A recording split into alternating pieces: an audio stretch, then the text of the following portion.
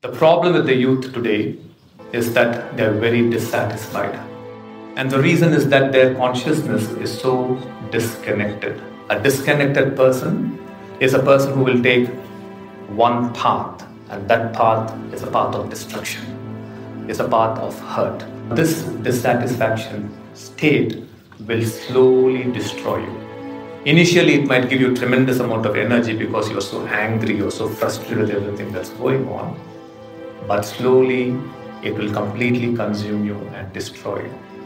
Now, if you're not able to handle this anymore, then you are going to get into addictions.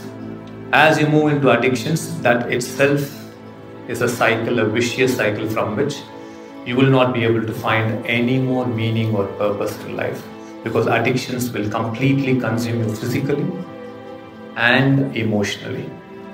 And from that state, you are not going to achieve anything.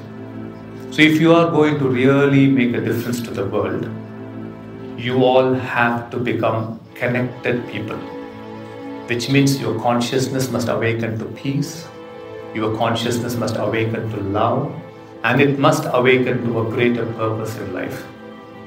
The reason it has to awaken to a greater purpose in life is because you are the future leaders of this world.